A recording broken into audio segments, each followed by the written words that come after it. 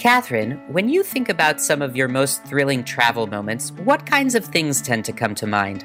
There are literally too many to count, but I always love being out in nature and learning about animals, so I think my most exciting adventures almost all revolve around interacting with and observing wildlife.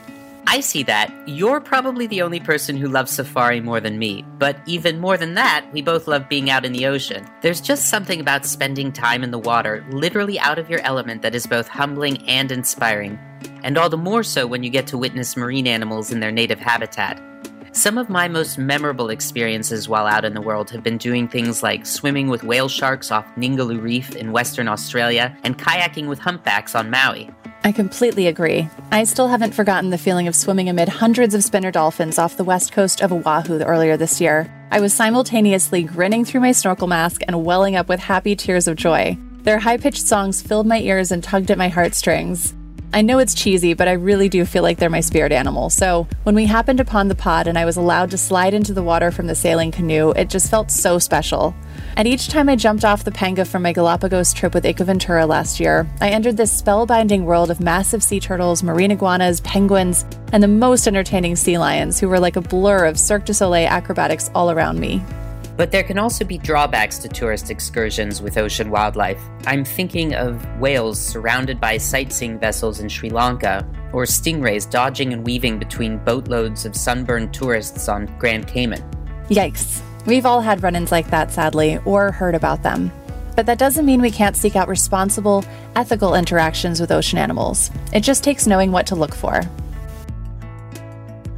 Welcome to Conscious Traveler. We're your hosts, Eric and Catherine, and we're excited to dive into the world of meaningful, mind-opening travel with you. With our stories and interviews, we hope to make it easier for you to indulge your curiosity and seek out rare experiences wherever you go next. I met our first guest when I was profiling her for The Hollywood Reporter earlier this year.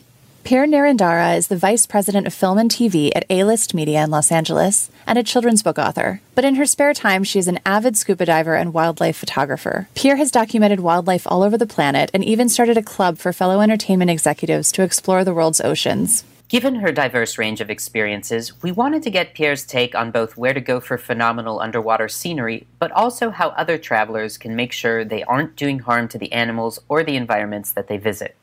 Hi, Pierre. How are you? I'm doing good. How are you doing? I'm great. We're really excited to be speaking with you because you've had some really cool adventures. Can you start by telling us a little bit about your history with underwater photography? How did you discover it or get into it? And what are some of your most spectacular experiences thus far?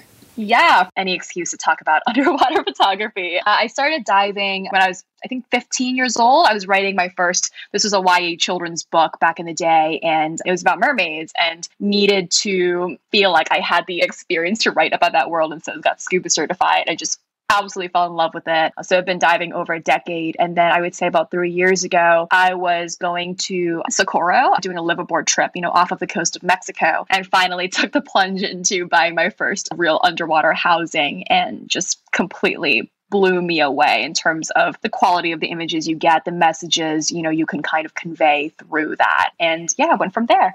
That's fantastic. I was wondering, if you could give us a brief rundown of some of your favorite places that you've been and some of your favorite animals that you've photographed, some of the experiences that you Oh my gosh, where to even begin? So definitely the mantas in Socorro, super, super friendly, very, very, curious. Just, I don't know if maybe they haven't seen people before, but I literally had dives where they would follow us the entire dive, just circling and looking at us with eyes. It seemed just very aware. And that's something I like to talk about a lot, about having these personal connections to the animals and, breaking down the walls of apathy and forging a connection that makes us care about conservation. Totally, not just like a zoo experience where you're spectating, but one that you're interacting. Sure. Yeah. And I mean, it was so crazy because you would have dolphins that swam up to you and were like almost like asking to be pat. Like, it was very bizarre. And I was like, I don't think I'm supposed to touch you. But they would just come up. So that was definitely one of them. And then I would say humpback whales swimming with a 20 whale heat run, which is like, essentially when they're mating and billowing past you as like these underwater submarines. That was in Tonga. That was an unreal experience. I think I came up from the water and was crying because of just having witnessed, 20 whales underwater was really, really incredible. I can only imagine that. And I hope I get to have some kind of experience like that someday. I mean, I've only swum with dolphins and smaller things, but the humpback whales just sound like they would be so unreal. And do you feel like they notice you, or Yes. you're just so much smaller they register you? I have some video footage from that experience, and it was insane. I was shooting on a wide angle lens and could not even fit all of them into the frame, but they would come right up because you drop kind of in front of them, and they would swim up towards you as they're billowing past, and they would dive down as they saw you. So they were definitely aware, but you're also so small that you don't really matter to them. I would say Sardine Run in South Africa is one of my favorite trips ever. And in that trip, you are warned beforehand that you may have animals bumping into you because you're swimming with a massive bait ball of fish, and there are sharks, dolphins, whales, birds that are hunting these animals, and sometimes they accidentally bump into you. And that's quite normal. That sounds incredible, but also a little bit nerve-wracking. I was wondering, diving is one thing, photography is another skill. Are there things that you had to do to educate yourself on how to be responsible when diving and photographing marine animals specifically? Some of the things that you always have to keep in mind, or some of the things that you had to learn in order to make sure you were having a responsible experience with them? Yes, 100%. And I love that you guys are asking this question because I think it's something so important that, especially nowadays with social media, there is a certain culture of just showing off where you've been or what you've done and doing it for the gram. And for me, it's always the animals got to come first, right? And there's definitely an issue we talk about in the conservation space of where is the line that we draw of how to interact with these animals to show that not to vilify them, sharks aren't as dangerous, but it doesn't really justify, an image of you touching the shark or riding the shark. And I wouldn't say I'm the authority on this, but from my personal experience, it's been observing what the professionals do, looking at the way they treat the animals with respect. And if an animal comes up to you and is seeking your touch, sea lions are known, and I think, Catherine, you've had an experience with this in the Galapagos, but yes. They're underwater puppies, and I can understand that, but definitely not chasing animals and trying to minimize your impact on them and being aware of that. So do you have a set of rules that you've made for yourself about how close you're willing to get or what you would do if an animal approaches you? Have there been some memorable instances when you've gotten approached underwater by some creature? I was going to say that for me, my camera is generally a relatively good distance if I hold my arms out with my underwater housing. And so I've used it quite literally to bump animals away that get too close. Wow. They're curious or whatever. Go away, shark. Go away. I mean, seriously, you hold out the dome, and it's funny too because the dome is reflective, and sometimes sea lions, they're kind of narcissists. They like to check out the reflection. But so there's that, and then I would say in terms of experiences underwater, I mean, oh my goodness, there was one that actually was on land, but it was on a trip to Antarctica, and we were on South Georgia Island with a colony of penguins that was several 100,000 penguins, and you have these tiny little new fledgling penguin chicks that are so curious, have never seen a human before. They were just born a couple of weeks ago, and one literally came up to me and was walking over my lap. I was just sitting there photographing another one, and it just came up, and at that point you're just okay, I'm just gonna sit here and wait for it to walk off, I guess. It gets to do what it wants to do. These are incredible experiences that you're describing, and I know how much work and research you do before planning a trip and making sure that you've chosen responsible outfitters and stuff like that. Are there any tips you can give your casual traveler or someone looking to get more into nature and wildlife travel to help them figure out what to look for when planning their trip, how to have a responsible experience, and how to pick outfitters who are going to do a good job and put the animals' welfare first? I am obsessed with this question.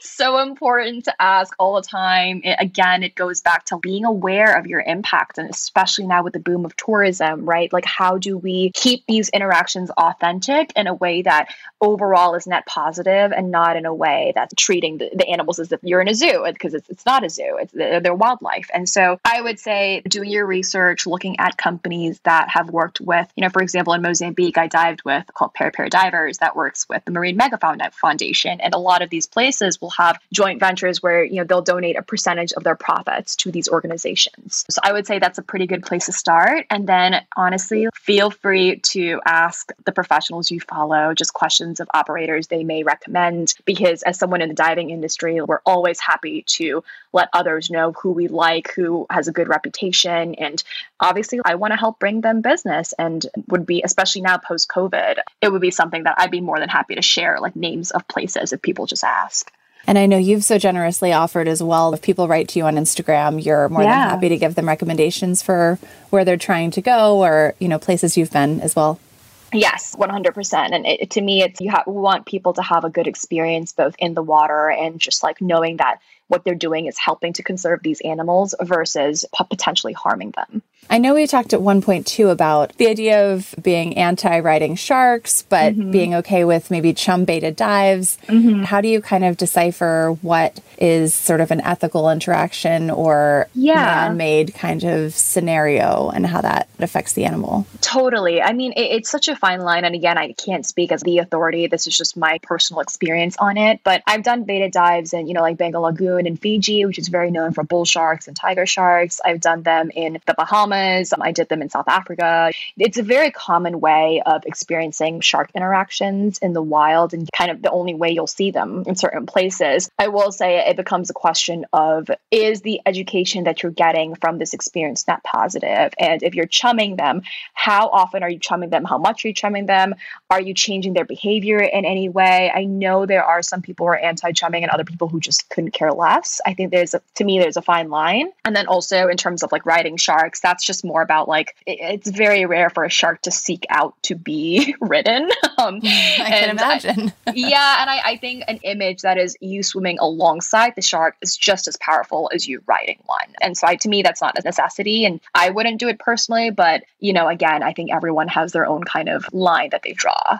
I think that's an interesting point too, where, I just spoke to someone who runs an elephant camp in Laos and he says you have a different and I would say better experience just walking along with the animal. There's no need to ride it. That does change their behavior. I'm thinking back to a dive that I did. It was right after I got certified, actually. My first dive in the wild was in Cendrawasih Bay in Indonesia with whale sharks. And it feels upon first glance like it might not be the most responsible in that the sharks are being baited because the fishermen on their bagans are, tossing bait fish off the side. But regardless of whether tourists were there or not, they had to do that anyway to keep the whale sharks out of their nets. And they've been doing this for a long time. And then when you ask yourself, has it changed the whale sharks' behavior? Sure, they come around when the fishermen are there, but they don't all swarm. And then they found that many of these sharks who have been tagged, and this has provided a great research population for them, still roam thousands of miles to the Philippines, down to Australia, and they've found them popping up everywhere. So for the time being, at least with the minimal tourism there is, at least, it hasn't had that negative of an impact. That's actually super, super interesting. And then you also have situations that are accidental bait dives or accidental bait opportunities. Yeah, you hope you're not the bait. No. But like I remember literally being in the Bahamas and they were cleaning fish, like the fishermen were cleaning fish and they just throw the chum in the water and then you have like 20 bull sharks swimming around and they're like, don't get into the water at that point. Well, that sounds a little frightening. I would definitely heed their warning in that situation. To go back to the photography aspect, though, I'd love to have you talk a bit about how you feel like you've used your photography to educate others about these species and about conservation specifically, and how you feel like a photograph can inspire people to maybe participate in saving a species or when they're next in the water, showing a bit more respect for the marine wildlife.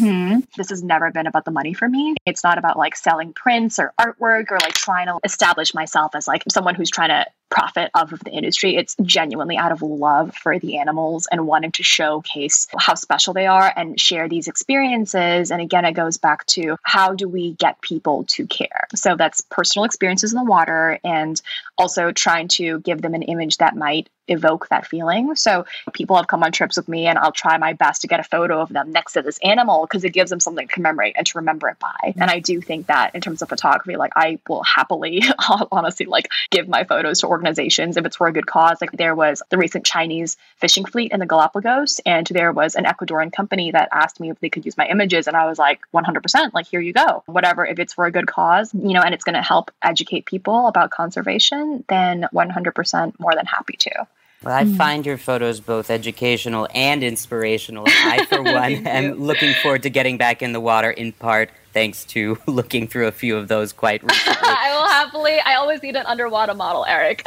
Oh, I am in. I'm going to send you my whale shark selfie just so you have a portfolio of me. I think that is a really great point you make. For a lot of this wildlife to be sort of saved, it can't be something that only, the top 1% of people who can afford to have these experiences can care about. You have to get other people to care about it who might not have the kind of money or access. And so photography is a way that everyone can appreciate that.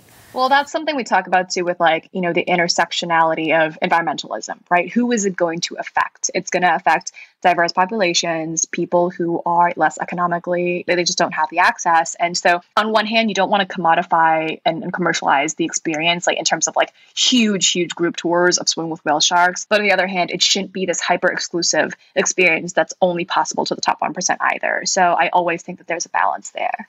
Absolutely. Awesome. What a great holistic way of thinking about it, and hopefully one that will inspire more people to get out there and think about having one of these experiences as part of their travels in the future. I really appreciate your time, and really speaking to you and hearing your passion makes such a difference. I'll be looking forward to seeing where your trips take you. Amazing. Thank you so much, guys. This was such a pleasure. Thank you so much. We love hearing your stories and seeing your images. Everyone should be following Pierre on Instagram ASAP.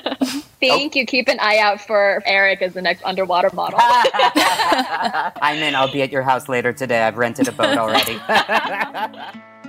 It might be a while until my underwater modeling career takes off. Until then, one of the experiences I've been dreaming about is swimming with humpback whales, which is only possible in a few places around the world.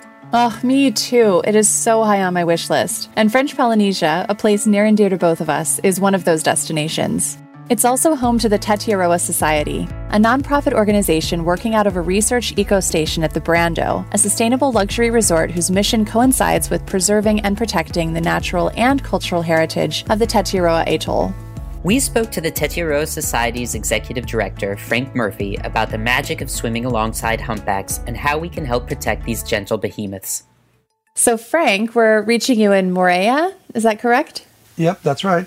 Wonderful. Well, we wanted to just get right to it. Humpback whales migrate through the Tetiaroa Atoll every year in French Polynesia, and I know that you've spent decades in the islands and you've been swimming with those whales many times. So could you tell us what that's like? Because neither of us have had the pleasure of doing that yet, and it's on our bucket lists. Please, if you could, paint us a picture.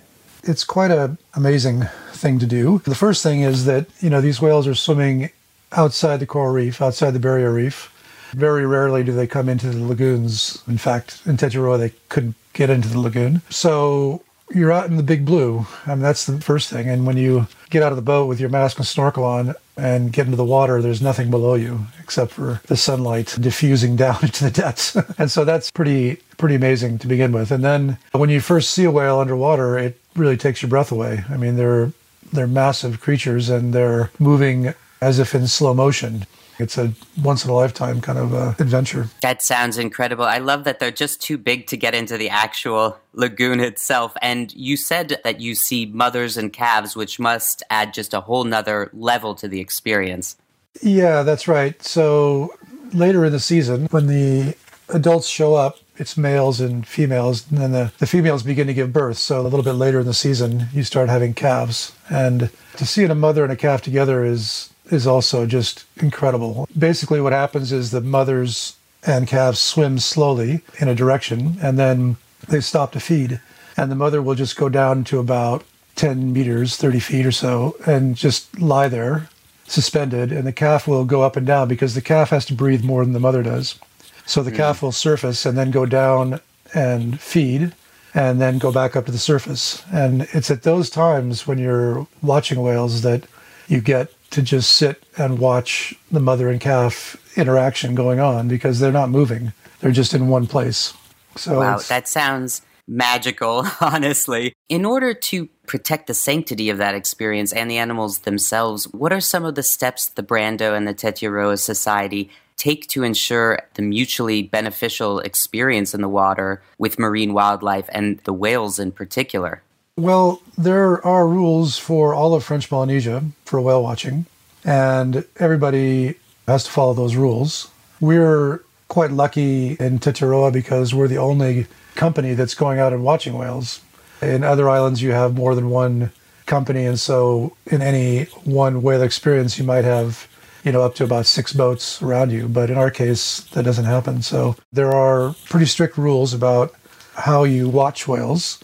You can't approach a whale within 100 meters, and there are speed restrictions and that sort of thing.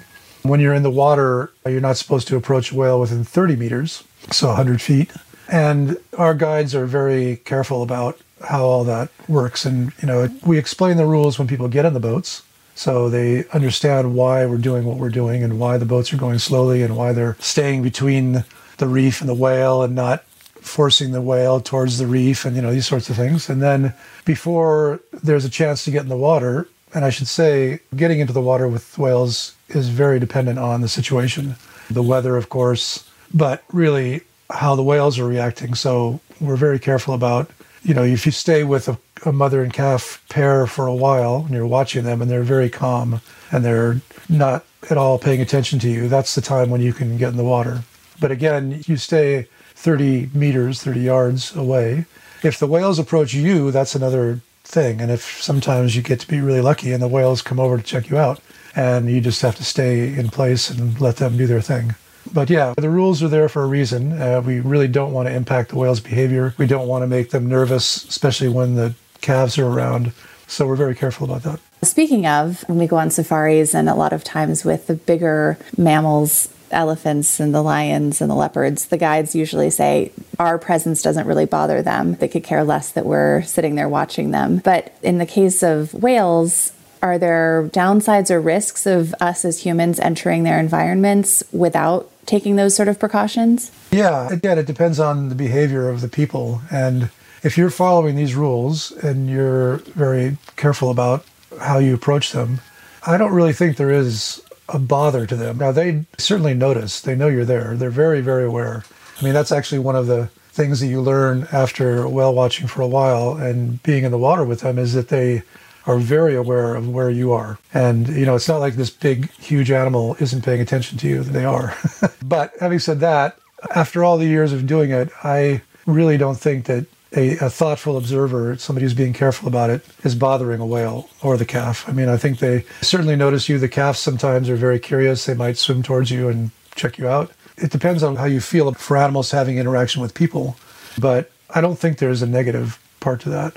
Well, on the flip side of that, is there a benefit then to the animals? Do you feel that when people have these kinds of intimate, up-close experiences, they feel compelled to participate more in conservation? Is that a side effect or intended benefit of running these experiences? Or do you think maybe it would just be better to leave them alone completely?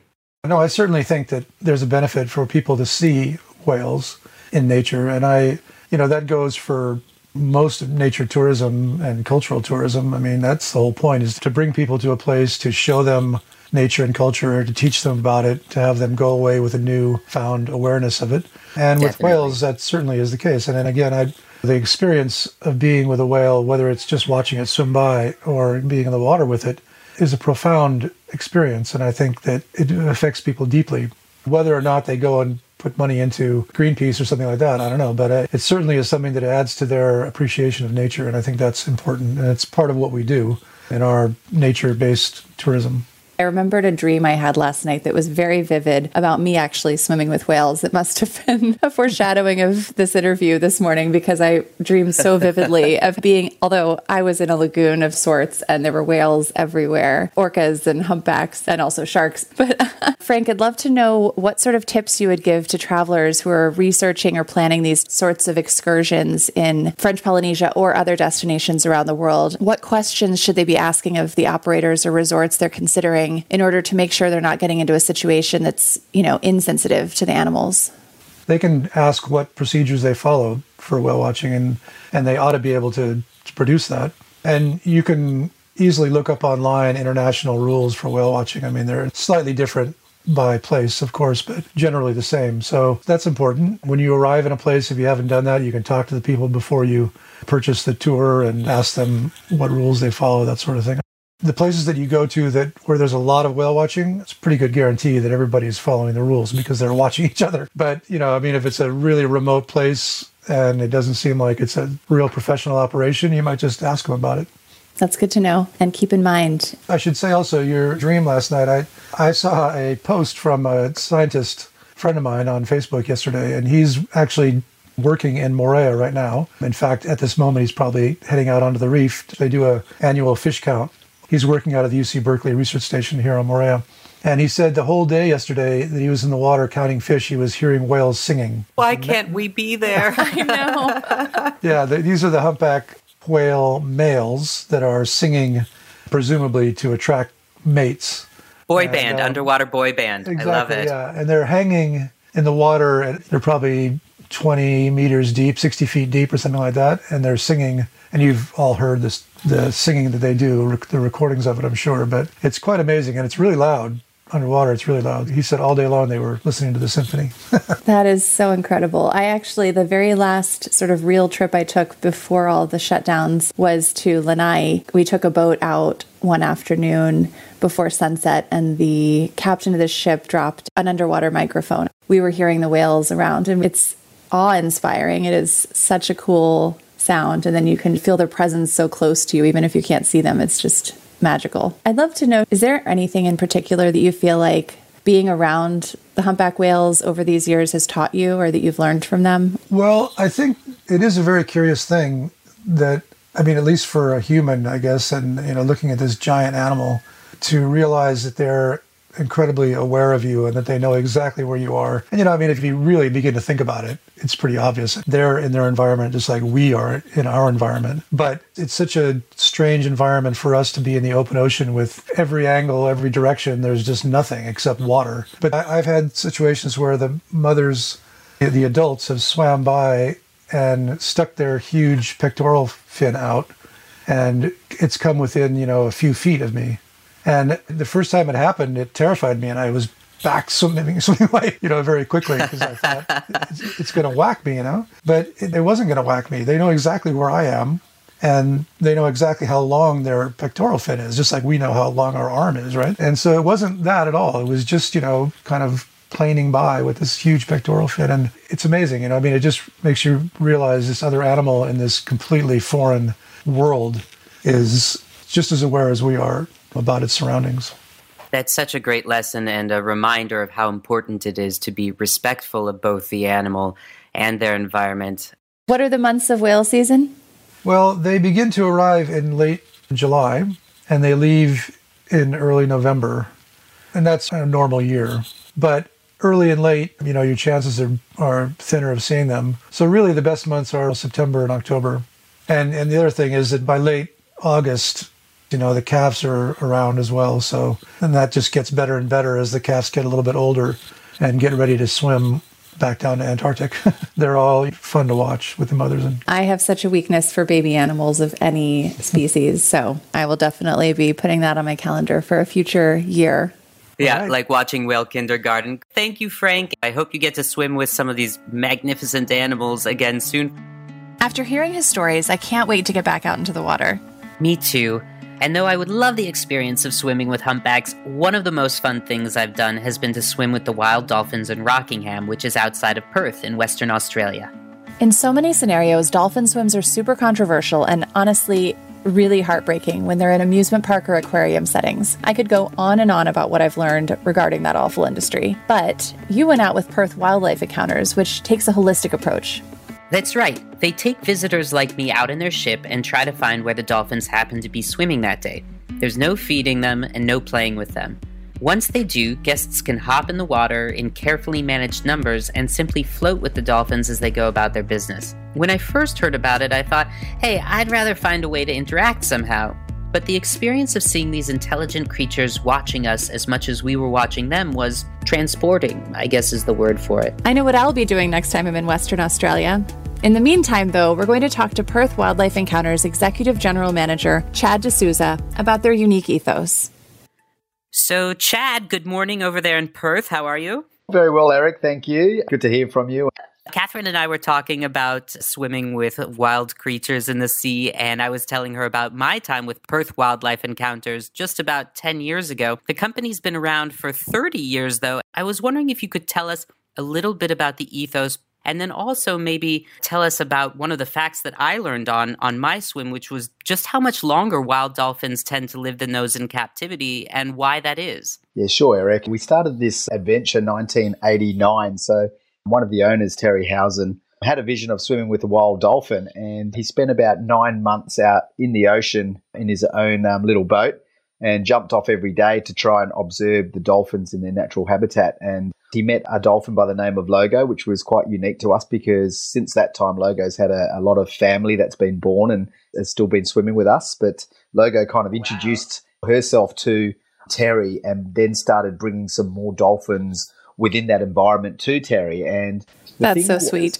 Yeah, it was a beautiful experience. It's quite a unique story there. And that was the beginning of what we learned about wild animals, is that Terry's ethos there was never to feed them, never to put them in cages, never to keep them in our environment, but to just understand them in a wildlife environment. And that's exactly what happened. So we would start observing the way they fared, the way they mated, the way they ate, the way they played with each other, the way they interacted with animals. So after that experience of about 12 months of doing that, he finally brought his first passenger along and threw them off the boat, and they had that observation of that experience again. So 30 years later, we have about 150,000 people now that come to do this experience. But the ethos there for us is that we would never, ever want to feed them or put them in a captured environment, but it's about understanding the animal in their natural habitat. And we're the only place in Western Australia that does this. And a lot of the other places feed their animals. But for us, we're very, very understanding about the conservation, the environment, and especially about our wildlife. I just think it's so wonderful what you all are doing. I absolutely love dolphins. They're probably my favorite animal. I've tried to learn a lot more about them whenever I can and every opportunity. And last year I saw a film called The Cove, which I'm sure you've seen, Chad. It's just heartbreaking. And I met this activist named Rick O'Barry, who actually was a trainer on the TV show Flipper. And from his own firsthand experiences with the dolphins and training them, and actually the main one that he worked with killed herself, and it brought him to this realization that dolphins should not be in captive environments ever. And they're so social and they're so intelligent, and just, it didn't seem like necessarily the interacting with humans is bad if they're in their own natural environment. So I'm just curious what your sort of viewpoint is on the trade-offs of bringing humans into the dolphins' environment. Are there downsides or risks associated with that you try to avoid? What are the positives, on the other hand, of these encounters? We've had a lot of scientists and environment specialists and wildlife experts come to our experience over the many years.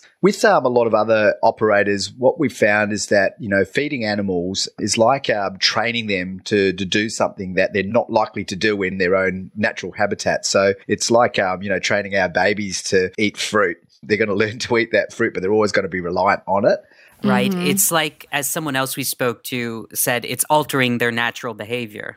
Absolutely. And they are a very, very smart creature. And in fact, they're probably one of the smartest creatures in life. So you're right, Catherine, there. And a lot of them know what to do, how to understand. They interpret things very well. So what we found is that by observing them in their natural habitat, they really want to interact with us and really show them how they're living. They bring their calves to us. We've had babies born in front of us. They show us how the babies are born, how we can take care of them, how we can stay a little bit away from them so they understand when they need a feed. And what I found is that it's kind of like more calming for humans to interact with wildlife, and it's calming for the dolphin to interact with the human. And it's kind of that well-being sense. And that's what we find with everyone that leaves this experience. They just said it was so beautiful and calming. And in fact, what we've found lately is that there's a lot of children with autism that we've been taking on the boat. And in fact, that allows these children to be more calmer in the water when they're observing wildlife. So from my point of view, there's more of a positive effect on the way that we swim with wildlife and understand them in their natural habitat than actually caging them and feeding them and making them do tricks and all those kind of things, because they do turn and eventually they just want to be left alone and they just want to do their own thing and live the life they want to live.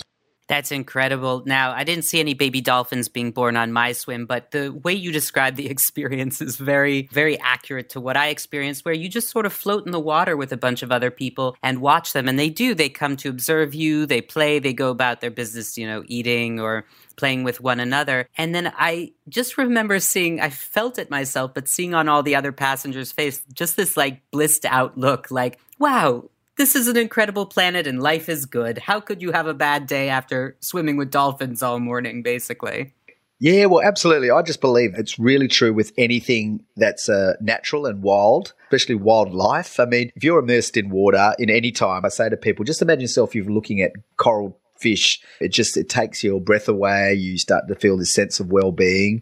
It's exactly the same with these wild dolphins, but they're such big creatures and they glide so gracefully that once they come right up to your face and turn and look at you and the eyes meet each other, and you kind of get taken away from the world we live in, that's where that well-being, I really say to everyone when they come out of that water, how do you feel? And they say, I just felt like I was in a different world that just changed my whole aspect of life. So I feel like you come out of the water, as cheesy as maybe this sounds, kind of reborn in a way, like you've just transported to this other reality or world. It's a completely different world from being on land. You can learn so much. I agree. It's always nice to be taken away from your own world and how busy we are. And I guess a lot of people from around the world see this as it's like a bucket list thing to do because they really want to be immersed with nature. They really want to be in water and they want to be safe.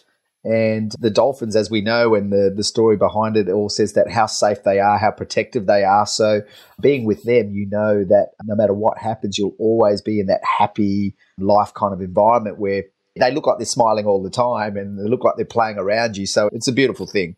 Well, so to take it from a sense of individual well-being and a sense of connectedness to the environment and the animals around one, do you see tourism-driven ventures like Perth Wildlife Encounters as key to conservation and environmental efforts and education efforts on those fronts? And what are some of the impacts that you hope to make as a business? It is very, very key, we believe. We actually took a trip up to China a couple of years ago and we went to Eco Global Awards where we had to present on our ethos again with the environment and the conservation issues. And, you know, there's a lot of beautiful people from around the world. There's some that swam with great whites, some that went bird watching. And there was a very clear message there that if, you know, we don't follow the natural environment of wildlife and try and conserve what we're doing, not only in the water, but outside of the water in our own practices. For instance, with our business, we have a retail office and a restaurant, and everything in the restaurant is biodegradable. It's all environmentally eco-friendly, same as the retail office, same as the way we do our boats. So the way we work with the conservation and the environment officers, we believe that if we don't keep this the way it is, then very quickly the world will swallow it up. And we can see that happening quite a lot. So where we are situated, it's in a marine wildlife sanctuary. So we have like 500 species of birds. We have penguins, sea lions, and then dolphins, of course, which are now come to us and play with us every year. And we're a true believer that if we don't take care of this wildlife, it'll just become a concrete jungle. So we're very, very, very forceful in the way that we educate our customers and take that education back with them and start taking it either in their own house or the way they play with wildlife or the way they treat others. So it's a very respectful thing that our guides are training our customers on, but also the message we give our customers when they come back or the follow-up emails we do. It's all about conservation, environment and wildlife. So very forceful on that one. I think that's so great and important too, because you know, it's fantastic to have a great time in the water, but then you want to actually know that there's going to be some difference made after the fact, you know, an impact that is lasting or continues with the next generation, especially. And right now with COVID, conservation efforts around the world are so under pressure. And certainly we can't come to Australia, sadly, at the moment. But how do you see Wildlife Encounters and other tourism companies adapting to this temporary new normal and convincing travelers that these sorts of experiences are even more worthwhile and important once they can travel again? In a great way, social media has been a good opportunity for a lot of us. I mean, although I can see the detriments of it, but we love social media for the fact that, you know, we can still educate customers and showcase what we're doing. We've kind of altered some of our tours to suit the new normal and how they can adapt to the wildlife. But as far as the training or education or conservation and all those things go, that has consistently stayed the same. We haven't spent less money on keeping that conservation where it needs to be. We work really, really closely with the Department of Wildlife here in Western Australia, especially in our area. And we put a lot of money into keeping the sanctuary the way it should be and allowing the dolphins and penguins and sea lions still have their areas where they need to go and feed and play. We're still supporting a lot of the charities that involve marine biologists and scientists to come down and observe the wildlife. And if there's any way we can better it, then we're all for that as well. But we're pretty ready for especially the US, to come back. We have a lot of followers in the US that come over every year and want to swim with a wild dolphin because Western Australia is one of those wildlife gateways anyway that has so much natural wildlife along it that a lot of people want to come now. But as far as conservation goes, we're still very much in full practice. That's for sure. You have 2 followers in America who would hop on a plane the minute they could, honestly, to come see you and the dolphins. I will be there as soon as possible. Exactly. But when we are ready to travel then, Chad, I wonder if you might offer us some general advice on what travelers should keep in mind to make sure that they're having that safe, responsible encounter with marine animals specifically, other than visiting you in Rockingham, which I highly recommend to everyone anyway. Respect is about it. When you go out, just treat them like you would be wanting to be treated. Enjoy the experience, enjoy the well-being, the surroundings, the naturalness of it all. Don't try and change anything that you're there. Just wherever you are, whether you're swimming with whale sharks, you're swimming with dolphins, you're swimming with manta rays, just, be respectful of the animal and the environment you're around and take that message back and notice how the world doesn't need to change by doing anything. All you got to do is immerse yourself and observe how these creatures are actually surrounding yourself and observing you. And I think you'll take that sense of well-being and practice back into the environment just naturally. Every time we jump off the boat and get back on it and go back to the jetty, you just have that sense of, wow, I'm going to change the world. The world isn't so bad at the moment. I don't need to rush and do these kind of things because it's naturally occurring. And the respect is the main message that we take back to our travelers, is really be respectful of what we have and how appreciative we have of all this wildlife, because without it, I think, we might be running around being a bit more crazier than we are. I think that's so true. And I think that's such a great message and idea. I feel like the dolphins just have such a positive kind of energy about them, and there is no way you can get out of the water after seeing them and be sad or be upset with the world. So even when we can't be doing it in the moment, I think we can all sort of try to take that lesson from them, and cannot wait to get out there to Perth and try to go swimming with you guys, because it sounds amazing. You guys have always got a free boat ride with me, and we'll take you off for a private tour and get you with some dolphins. In fact, last week we just went out and 2 calves were just being born. Oh, wow. In the water. What a dream. For the first time, we saw a calf actually breastfeeding the other calf. So wow, that was incredible, because those kind of things you don't see, where the milk's coming through the water. And it was a lovely experience. And everyone just came up going, oh, my God, how truly blessed we are to have that kind of thing. So, you're witnessing such incredible miracles. It's amazing. And it's great to hear that you're able to continue having those experiences and provide them for people. So it's giving me a renewed sense of wanderlust. And hope. And hope. and travel is the happiness of all things, and we know that. And I truly believe that people just really want to do these things because it makes them feel better. Thank you so much, Chad. Oh, it was a pleasure, and thank you. Chad describes the experience of swimming with the dolphins in Rockingham so well. It makes me feel like my own swim was just yesterday instead of over 10 years ago now. But that's part of what's so impressive about what they do, that they've embraced this philosophy for so many years, and by doing so, they've changed both travelers and other outfitters' perspectives about how to provide a meaningful and low-impact experience for their guests as well as for the sea creatures. It's on my list for sure. You can check out some of Pierre's gorgeous underwater photography, some playful moments in the water with the Rockingham Dolphins, and more about Tetiaroa Society at our site, ConsciousTravelerPod.com, and on Instagram at ConsciousTravelerPod. We'd like to give special thanks to Matthew Carpenter, who composed the music you heard in this episode.